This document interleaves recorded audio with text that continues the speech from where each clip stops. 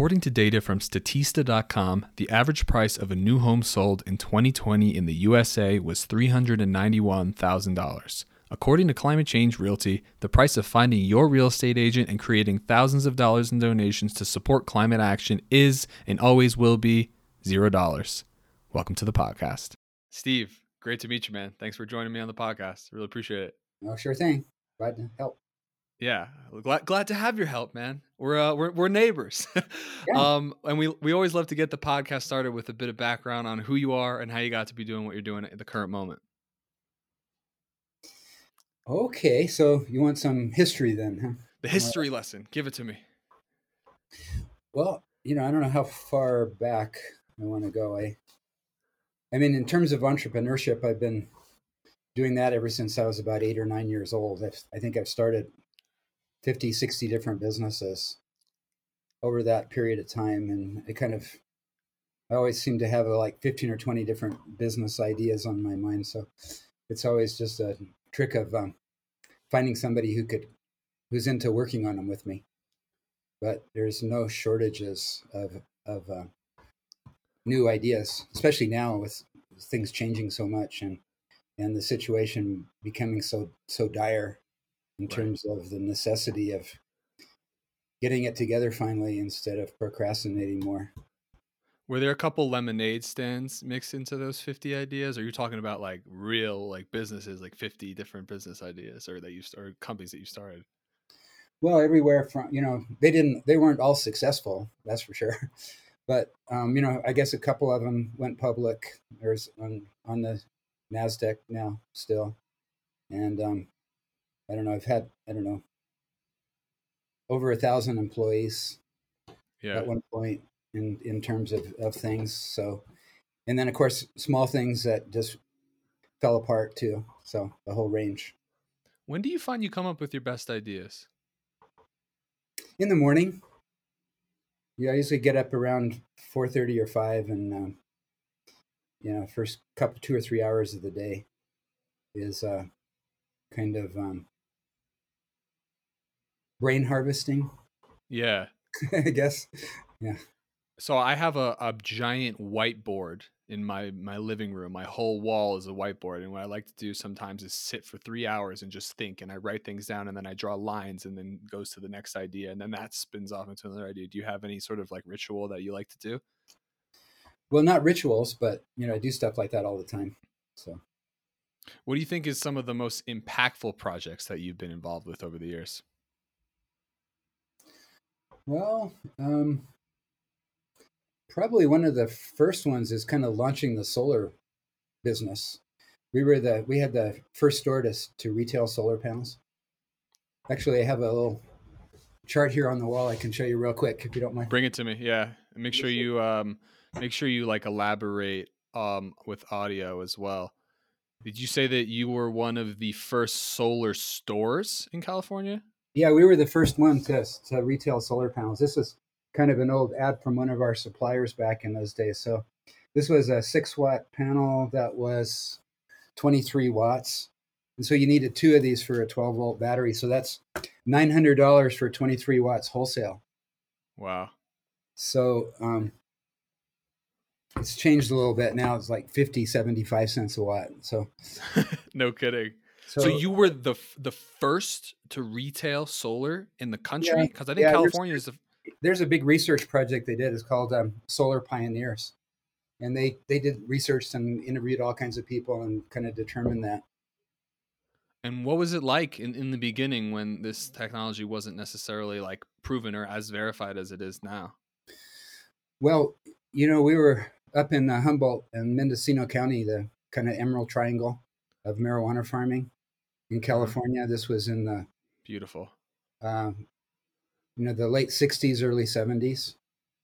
And the reason solar really launched there is because that was the only group of people that needed that type of power and could afford it.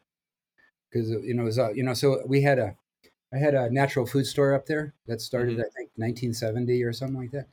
And it was kind of, it was part of the Back to the Land movement. There's a ton of us left urban areas and moved up into the country. And so we kind of had this little enclave, subcultural enclave up there. It was like a natural food store, but it was more like a community center because, we were just surrounded by rednecks and all this.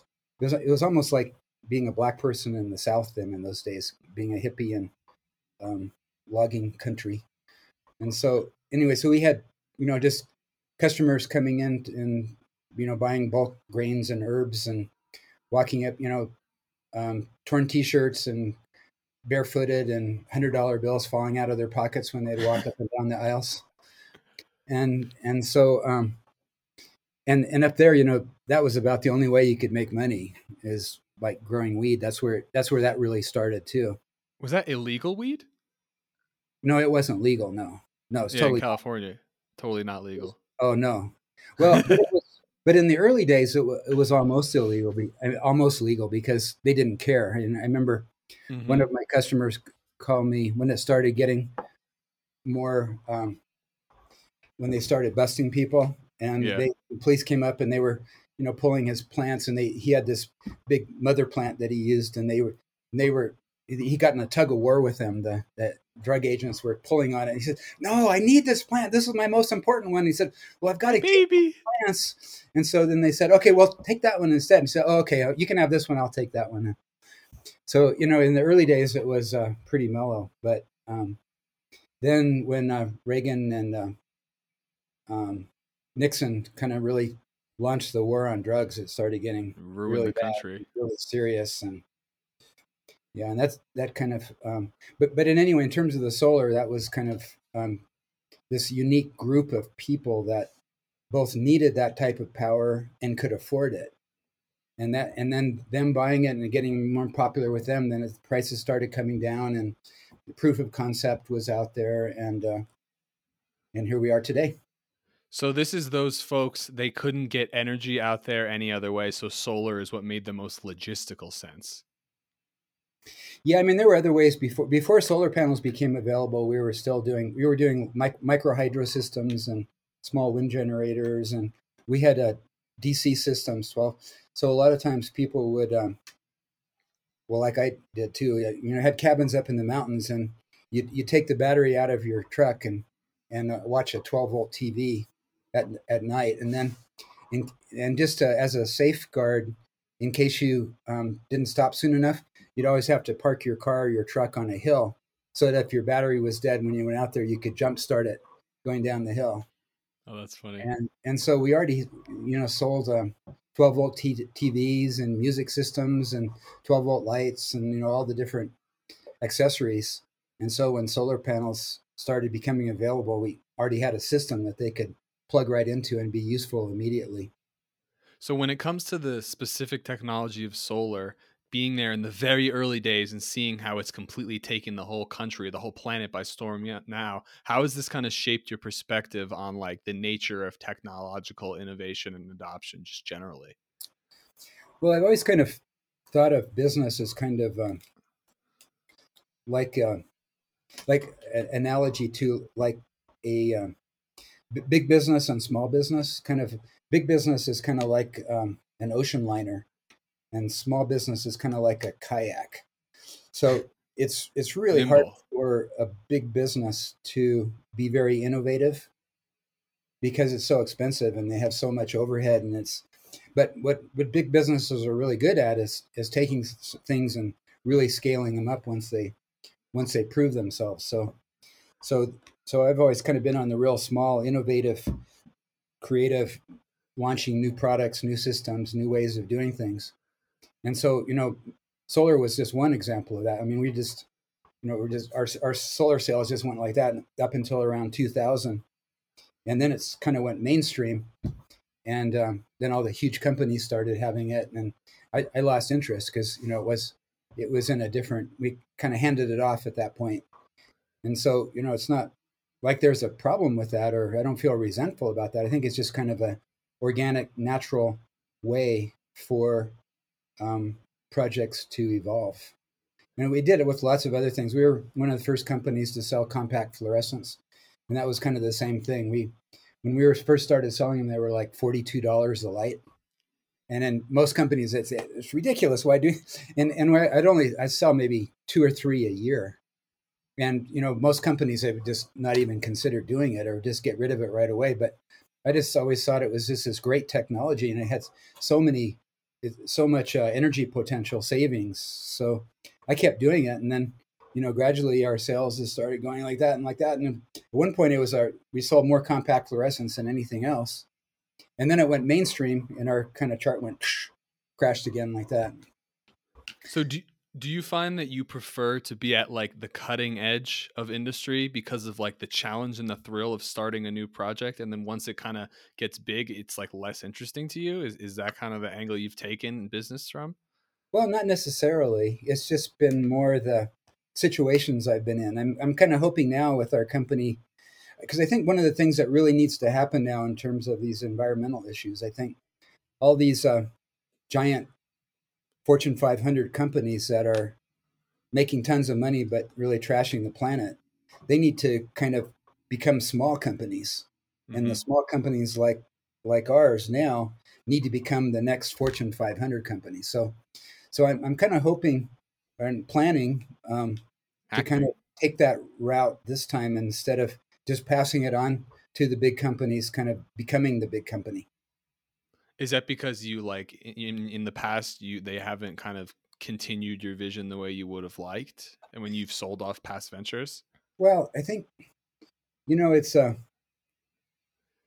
think there's the corruption is just endemic in the large company world. I mean, just the whole thing about having to make a profit every 3 months, or I mean, Right. it's the law that if you're the CEO of a big company, you need to do everything you can to make it profitable immediately. And what we're talking about in terms of environmental issues, it's not, unfortunately, it's not that quick of a fix. You can't fix it in 1 quarter. So you need to have a bigger perspective and a different vision, and it's almost impossible for a big company to really do that. I think a lot of times when it looks like they're trying, it's just more some kind of greenwashing. So Totally. I think we really need a whole different economic foundation to make the changes that are needed now. And what kind of issues are you thinking about what comes to mind when you're talking about environmental issues in your head? And what are your thoughts on potential solutions if it's going to be large scale? Well, I don't think so much the question is the what the solutions are. It's more the motivation, because I mean I've been doing this for 50 years, and the solutions are all here. We have all the technology and all the systems and all the knowledge to really turn things around. But what's missing is the motivation. And I think, unfortunately, things probably are going to need to get a little bit worse before that motivation really picks up. Before, I mean, 20 years ago when Al Gore was talking about it and making that movie and the book, I thought that was enough to turn things around, but it didn't. And then in November, when the UN did that big report on the sustainability and the sustainable development goals, and the head of the UN was waving a flag and said, "Last chance, this crisis. We have to get it together now, or it's going to be too late." And I thought that was going to be more of a motivation, but so I guess things haven't gotten bad enough yet to get more people on board. Though slowly, more and more people are, but we need to, if we're going to really make the changes that need to be done, we need a lot bigger support base. Yeah, I think you need to have some sort of input in people's daily lives. I mean, when it comes to like converting sales or real estate, they say the average, you have to touch, it's like a touch. Like when you reach out to someone and ask them, "Hey, do you want to buy this product?" I think you would know all about this, selling products for 50 years, that it takes 6 to 7 touches to get someone to do something. So I think probably if you want people to actually create climate action or change the way they think about the way they live, they're going to have to be consistently reminded, which is annoying because I don't like the idea of reminding people of bad things. I like to give them, spin it as opportunities. So maybe that's like a sales thing. It's like, "Hey, climate change realty, find your real estate agent, save the planet," like that every single day, rather than like, "Hey, like sell your car, the world's gonna end, sell your car." Like that's not really the way I'd want to go about it. So can you tell me about what you're doing with your most recent big project at Sustainable Village here in Boulder? Well, we're kind of we have some things, the whole range of types of products and systems, but I guess our main focus is irrigation. Hmm. Water is such a huge factor, and it's and agriculture in general too.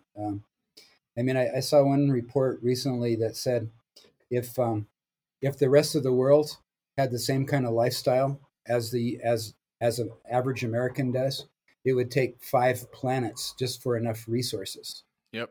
to supply that. So and the rest of the world's trying to become like us. Totally. So so it's not a very realistic situation, even though most of the world is going down that path. Can you tell me about some of the most interesting products that you sell? If I recall, did you guys sell a composting toilet as well, or am I mistaken? Oh You yeah, guys we've sell been some selling interesting stuff. compost toilets for 30 years. Yeah. Yeah. Any uptake in that front? It seems really silly that we use potable water that's like the source of all life to physically move waste. It seems like there would be a better thing we could do. I mean, I know that there could be a better thing we could do. I don't know if it's Yeah, compost. we've done a lot, with gray water systems, Yeah. and it's pretty easy to take your bath water and use it for flushing the toilet, things Yeah. like that. And we have one real simple kit that just attaches to your washing machine, and that's a real simple, inexpensive way to go because you don't need a pump or anything. The pump that's in the washing machine pushes the water when it's done out through your garden. So that works really well. What type of people are purchasing stuff like this? It seems very, very niche, and it would be what we need it to be to actually fix our issues is for this kind of stuff to become mainstream. And what's crazy is it's obviously better when you use resources more efficiently. Problem is we don't water is not very expensive right now. I think. Well, it depends where you live. Right. Yeah, and the water. I mean, every year it's kind of like that analogy of the 5 planets to give enough resources for what we're doing. I mean, the the fresh usable water every year is less and less, and the number of people needing it is more and more. And there's just they're big in the fall. They really cut back on the supply of water from the Colorado River to I think 6 different states. And especially like Arizona and New Mexico and places that they weren't getting enough water before this, and now their water got cut back. I don't remember what percentage, maybe 20% or something. And so, and there's so many repercussions from that too. Desertification on a worldwide scale is really scary if you see those statistics. How much more land every year is becoming desert, and forest fires. Forest fires are increasing every year. I mean, all kinds of, and a lot of those are just related to everything drying out more. If you have grass that's all dried, it's like kindling, just easily Totally. sparks. If it's green, it's really hard to get it to burn. So, anything we can do, and I think that's really a key to it, especially in terms of more urban type situations, because I saw this one Tibetan Lama wrote the Karmapa. He wrote a book about environmental issues, and one of the things he said was, to go back to that issue of getting more people on board. He was saying he thought that the reason it was so much harder to get urban people to be serious about environmental issues is because their environment disconnects them so much from nature. I mean, when you're surrounded by asphalt and cement, and maybe there's a park 7 or 8 blocks away you can go to once in a while, but without any kind of real personal connection with nature, it's hard to get serious about protecting it and doing things to help it.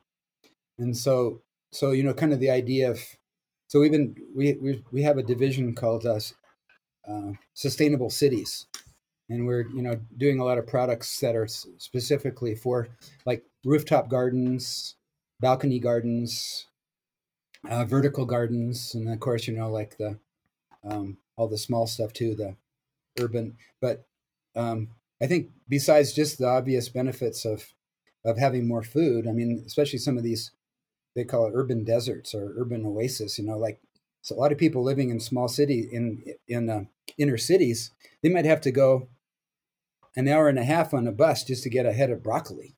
Wow. And basically all they have locally is McDonald's and Cokes. And so, so developing agricultural things in cities has lots and lots of benefits. And are you finding that there's a lot of interest in that? Is that like who some of your customers are? They're buying, they're doing these vertical and rooftop gardens? Oh yeah, rooftop gardens are huge. I mean, for so many reasons. Not only for the crops, but they can significantly lower the temperature. I think Chicago has really been into it for a long time. I think we were working with them, I think 25 years ago, and I think they've lowered. This isn't an exact number, but I think they've lowered the temperature of the city in the summers by 15 degrees. Wow. By having rooftop gardens, because air conditioners work by pulling the hot air out of the room and putting it into the ambient air outside. And so you have all those air conditioners, they're just increasing the hot temperatures in the cities all the time. And so if you have rooftop gardens, I mean, it just lowers the need for air conditioning tremendously. Well, the idea of just shade in general will be probably much more efficient at cooling a property than running a fan that's powered by fossil fuels and pushing air out. I mean, if you just literally just put something there, especially Well, if it's something that's taking the energy of the sun and converting it into life, into food, that seems like a win-win. yeah, and fans aren't so bad, but air conditioners use a tremendous amount of energy, Hmm. and then it also um, makes it easier to heat in the winter because you have like a garden on top, with the soil. So the insulation is so much better. So that it lowers your heating bills, it lowers your air conditioning bills. You have a crop you can go up and do. There's one big grocery store in Canada that has they get most of their produce. They grow on the roof. I've seen this. Yeah, And it's they really have cool. bees up there and all that. So yeah, that's something that's has I think it's already gotten a lot of momentum, but can go a lot further. Well, because it makes a lot of sense. Because what were we doing with the roof before? Yeah. Nothing, right? So it's just a huge, like, land is one of the most valuable assets that exists. Like, it's if it's not being used, it's a waste of space. We should be using every single inch. And then the urban environmental stewardship, or just finding ways to integrate natural ways of living into urban life, is so essential, because most humans are going to be living in these urban environments. The population is continuing to grow, and urban environments are also better for greenhouse gas emissions. That you use things more efficiently. So, would you say that your best selling product right now is this Blue Mat water system, or do I just have a bias because I talk to Izzy all the time? Um, well, we have lots of different customers. Um, Blue Mats have kind of really become the preferred method for um, marijuana farming.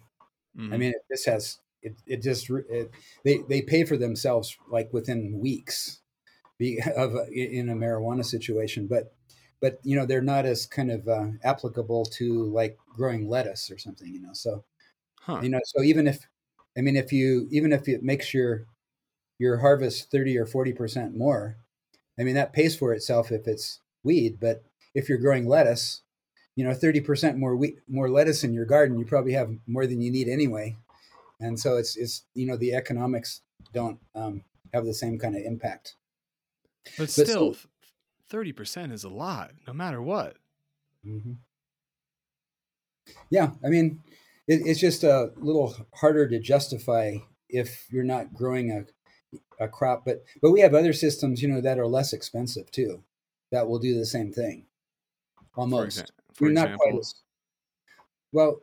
Well, we have this product called root demand irrigation tape, and it goes subsurface and really, really slowly lets the water out. And it can actually work too on under grass. You can put it under turf, and it eliminates almost all the evaporation. And because it goes so slow, the slower. I just wrote an article on blog on our website on called Slow Water. Hmm. And, the slower the water goes to plants, the less horizontally it goes, the more vertical. Like if you just pour water on the ground, most of it goes left and right. It goes horizontal. It goes far away from the plant roots. Whereas if you go really slow, then the water goes deeper. And if the water goes deeper, the roots go deeper. And if the roots go deeper, they have more access to minerals and nutrients um, that are deeper in the soil. And also, it makes the plant stronger for wind and environmental issues, and also makes it a lot more drought tolerant. So the basically the slower we water, the more benefits there are like that. So we have a kit like that that just connects to a 5-gallon bucket or any kind of reservoir that you can manually fill up, or we have a float valve in it, so you can just hook it up to your garden hose, and gravity feeds your garden. So you don't need any electricity or batteries or timers or pressure reducers. So it's really inexpensive. And basically, you can kind of set it up in the spring and come back and harvest in the fall. You might want How, to come check weeds and stuff, but how do you like find out about all these different opportunities, vertical gardens with different ways of distributing water, solar panels? Are you like reading articles all the time, or reading books, or do you watch documentaries, or have you been getting into circles for years just talking to people? yeah, I've been basically doing it my whole life. I mean, I remember the Whole Earth catalog was a big impetus in that direction when it came out. I don't know, 1969 or 70 or something like that. But I read all through it, every page. And back in those days, it was a typewriter and envelopes with stamps. But I wrote to all the companies in the Whole Earth catalog that looked interesting, and got set up with different, business accounts. In the 90s, we had like over 10,000 products on our website, all environmental. Can you tell me about your experience with your company? What is it? Is it called China Direct? Oh, Green China Direct. That's Green kind of a China different Direct. company. That's a different Yeah. company. So yeah, I've always kind of been really interested in Chinese philosophy and Oh. Lao Tzu and Chuangzi and even Confucius and things like that. And so I was always kind of on the edge of China. And then when in the late '70s, when Deng Xiaoping and Jimmy Carter, they used to be called the Bamboo Curtain.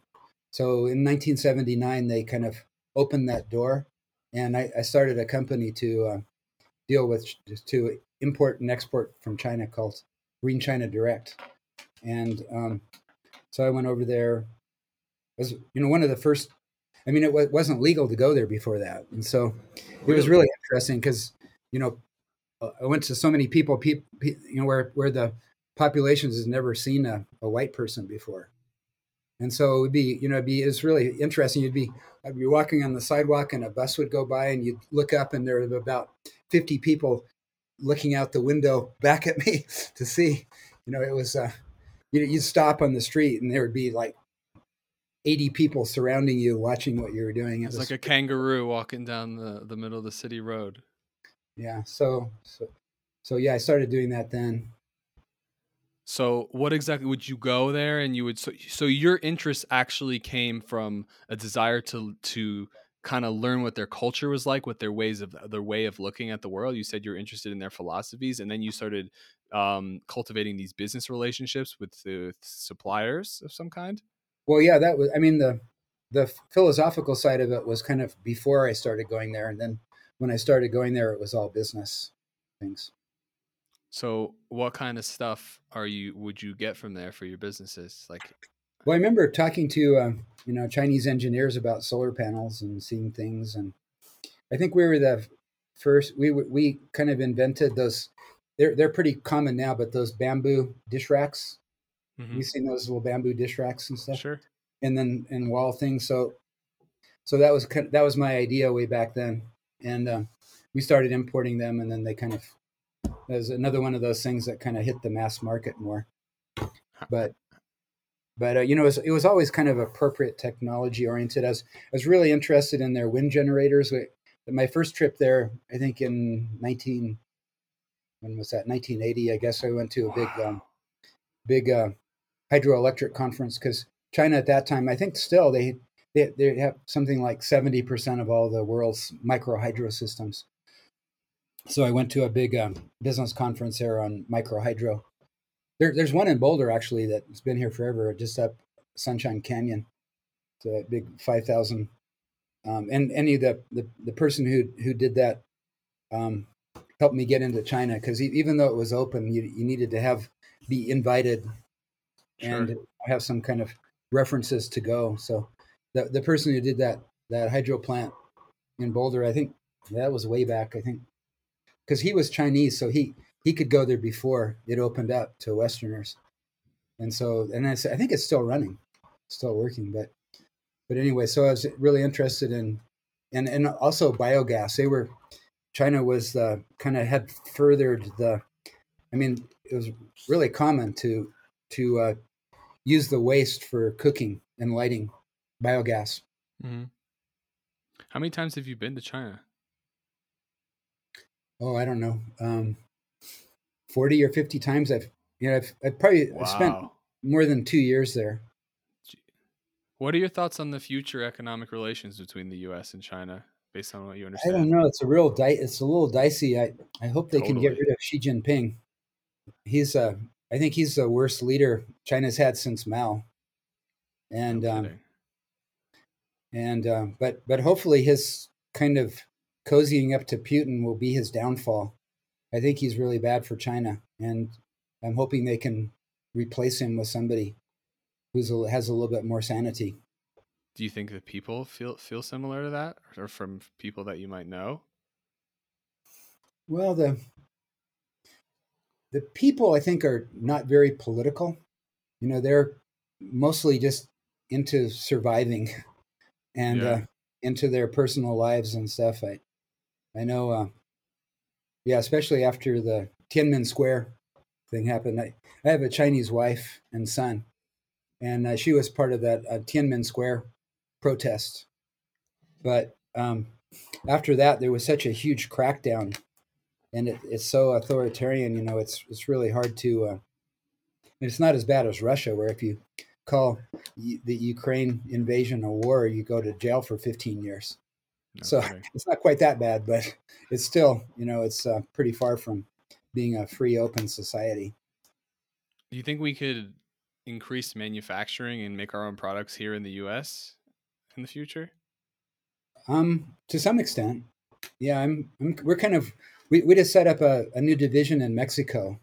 So we have our business registered. We have a separate business registered in Mexico now, and I think I'm kind of thinking and hoping that Mexico can take a lot of that manufacturing away from China and do it, especially because the shipping costs have gotten so crazy. I mean, 2 years ago, the cost of bringing a container here, Hmm. right now, it's 1,200% higher than it was 2 years ago. Yeah, well, that's the pandemic thing going on. And now so I was hoping Price it of was going to go gas. down after the pandemic, but now with all the the embargoes of Russia, that Right, because right, the way right. that those parts work, the containers are in a queue and they get lined up to go on the containers, and so they can't ship the Russian ones now, but they're in the queue, and all the other containers are behind them. So it's kind of creating a big log jam and stuff in there too. So it's I don't it doesn't look like the container shipping costs are going to go down as quickly as I was hoping not too long ago. Well, there's never a small list of issues to tackle, is there? That's what makes being an entrepreneur and living life fun. If it was all fixed, we'd be bored. We'd just be laying in meadows with nothing to do, right? Well, I retired twice and it got too boring, the Right. last 10 years. And I hope I never have to do that again. It's so, I just love doing business and it's so much more meaningful and fun than sitting around and watching TV or, playing golf or, traveling. Yeah, I'm not surprised at all to hear you say that. I mean, perhaps you could spend some more time studying like ancient Chinese philosophy and thinking about what it means to be a human and what is my son and my wife, who am I? But that's the kind of stuff I like. I was a philosophy minor. I always loved thinking about that kind of stuff. So as far as like practical advice for someone who's really into sustainability here in the USA, what do you think are some of like the lowest hanging fruit lifestyle changes people can make to create a maximum positive impact on the environment? Well, I think it's important to start small, on a small scale. I think that a lot of solutions kind of fail because people try to, that curve, that innovation curve, where there's Technological innovation two curve, and a yeah. half percent are innovators, and then you get 15% that are early adopters, and then you get into the mainstream, and it's uh it's really hard to skip that initial phase and Hmm. and start on a large scale like that. And I think before things can really make that jump from the early adopters to the mainstream, things have to be really proven. Innovators and early adopters, they really like the idea of being a guinea pig and trying something out that might not work. And it's kind of like prestige almost. Like I bought the first iPhone, and you know, so Yeah. but most people are going to want to wait until something has really been tried and proven, and there's a whole bunch of people saying how great it is. So I think it's much more effective to start small and gradually get the momentum going. It's Hmm. like physics where you have inertia. The hardest thing is to overcome that inertia and get something going. And so I think, just to answer your question, maybe the the best thing somebody might do is grow a houseplant. Oh. Just get something going. Relate to nature. Have deal with soil and dirt and the plant and water, and just kind of have some kind of more connection to those elemental basic life forces. Yeah. I mean, I might even make the argument that you should start a gym routine because then you actually teach yourself discipline. I'm going to show up to the gym once a week. If you're really passionate about improving your world and being a good steward to the planet, but you're always busy with lots of things, I think starting with having discipline in your life and really being rigidly committed to something and proving to yourself, I can go to the gym every week for a year. That's kind of what comes to my mind. Do you think we're gonna reach a point where like regenerative policies and connection with nature is like really mainstream? Could you think of a way where we could use markets to create a fully regenerative global economy? Because that's what I'm like really passionate about. Yeah, I think we either need to do that or kind of just let the world burn up. you know so I mean, it doesn't even seem like a choice to me. I mean, uh, and I just think it's just kind of a process of being patient for more people to realize that. But I mean, we have to do that I sooner or mean, later. The sooner we do it, the less negative effects we're going to have. But we have to do it at some point if we're going to survive. how patient can we be when you're talking about if we're gonna survive though? Well, well, well. I think that's again, like thinking about the big scale versus what we can do on a personal level. And so, and I think that's one of the problems. We kind of look at some of these big problems, like say forest fires, Hmm. and we think, well, that's something, that I can't do anything about preventing forest fires. That's something that the governments have to do, or big NGOs, or nonprofits, or big forest department, or whatever. But actually, what they've been doing has just been making things worse. The whole.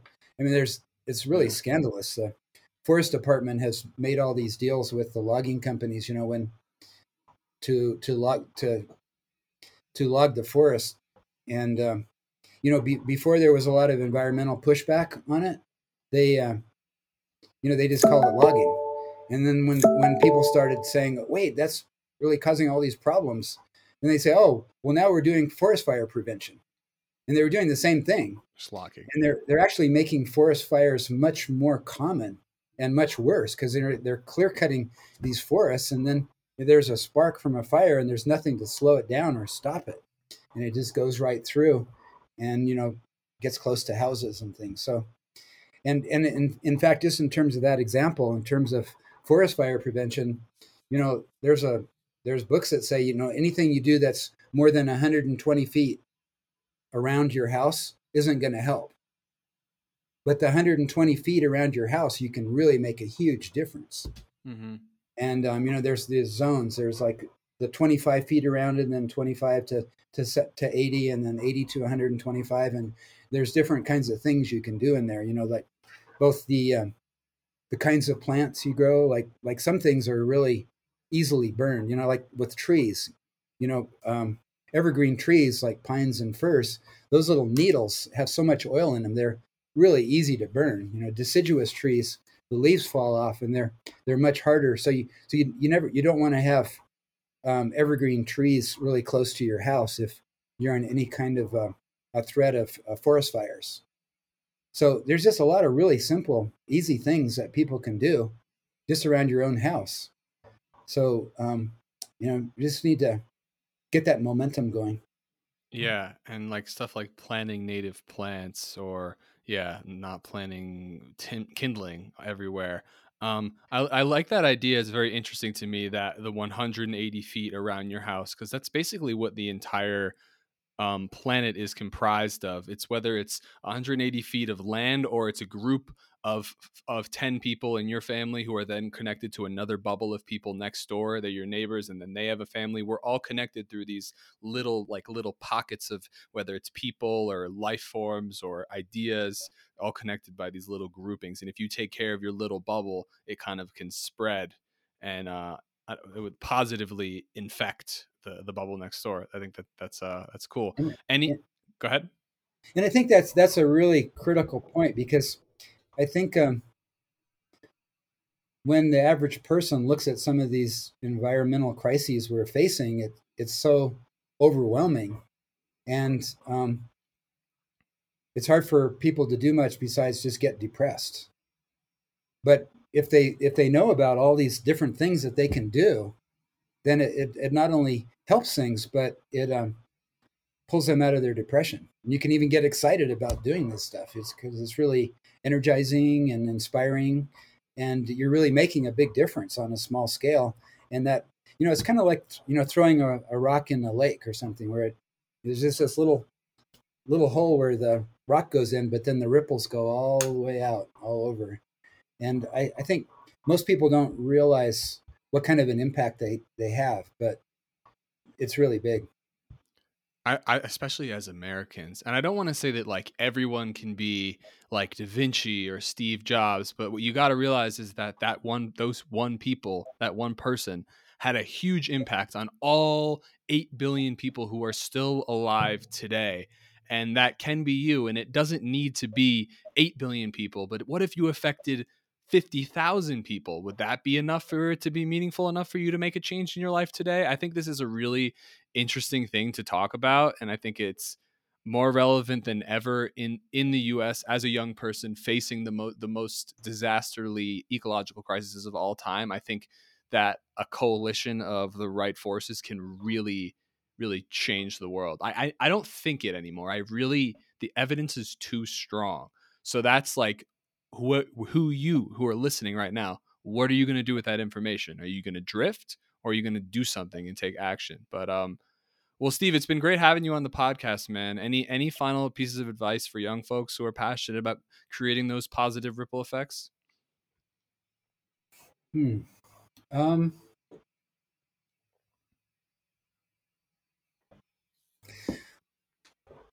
well, I think it's a big challenge, because we're so brainwashed with this whole capitalistic religion that we're inundated in. I just read a book recently that was describing capitalism as a religion, Sure. and as the biggest religion, the fastest growing religion that the world has ever known. And he just goes through all these points about what are the basic qualities of a religion, and and then how that applies to capitalism. Like Wall Street is the big cathedral, and Oh, that's the money's the main worst people. goal, and so it's really hard when everybody around us believes something, and we might know it's not right or it's wrong. So it takes a lot of courage, but It's really critical. We need to do it right away. I have no issue with having courage. Sounds good to me. And if Wall Street's, if they're the heads of the church of capitalism, count me out, man. Those guys are demonic. I mean, they're not even happy with their own lives if they have so much excess in wealth. I mean, the most meaningful interactions in my day just comes from like smiling at someone. Like life is really not that complicated. Like you just love other people and you get it back, and that's kind of like it. You get the Well, oxytocin. I think the switch that we need to make is from just what I can get for myself, and that's what capitalism is all about. You know, everything's about monetizing everything and getting as much as you can, and you never can get enough. I mean, it's incredible. Like these billionaires, and they're still they're still not satisfied with what they have. You know, but I think that's what really needs to change. We need to kind of tune back into more human values rather than just money as the goal for all of life. It's it's really a false god. I agree. I have more I could say on that, but I know you have another meeting, so it's been a pleasure having you on today, man. I guess I'll end by saying I think that we can transform the beast from within the belly. We could make money work for the people. That's why I like to talk about regenerative economics. Like you said, it's inevitable. So this model of take for yourself will end you eventually. You'll just be fat and there'll be nothing left, and then you'll die because you can't eat anything else. So Yeah, it's not going to work. yeah, it's not like money is some evil. You know, money is just a tool. So like any Right. tool, you know, like a hammer, you can build a house or you can rob a bank. And so so money is the same way. I mean, um, and I think the main problem we have now is that 1%, the people that have the most money, they're just lacking in imagination. They're lacking because there's so much they could do with that money that would make them much happier and make the world a lot better place, but they just can't grok it somehow. This is I could go on this for a while. Um, but we'll leave it up to the imagination of the audience. And this is a conversation that is never end. This is the root of the human condition, really, what we're talking about now, the 1% and the lack of creativity and the lack of the obvious simple solution of using your power to love others, giving you meaning rather than trying to continue to please yourself with inputs that aren't um And I think that's a real valuable. a key to happiness. You know, as the more we just try to get stuff for ourselves, the less happy we are. The more we try to help people, and then the more we can be successful at that, then the happier we just naturally become. I can attest to that. Steve, I appreciate the time today, man. It's been a All right, pleasure. good talking to you. You too, man.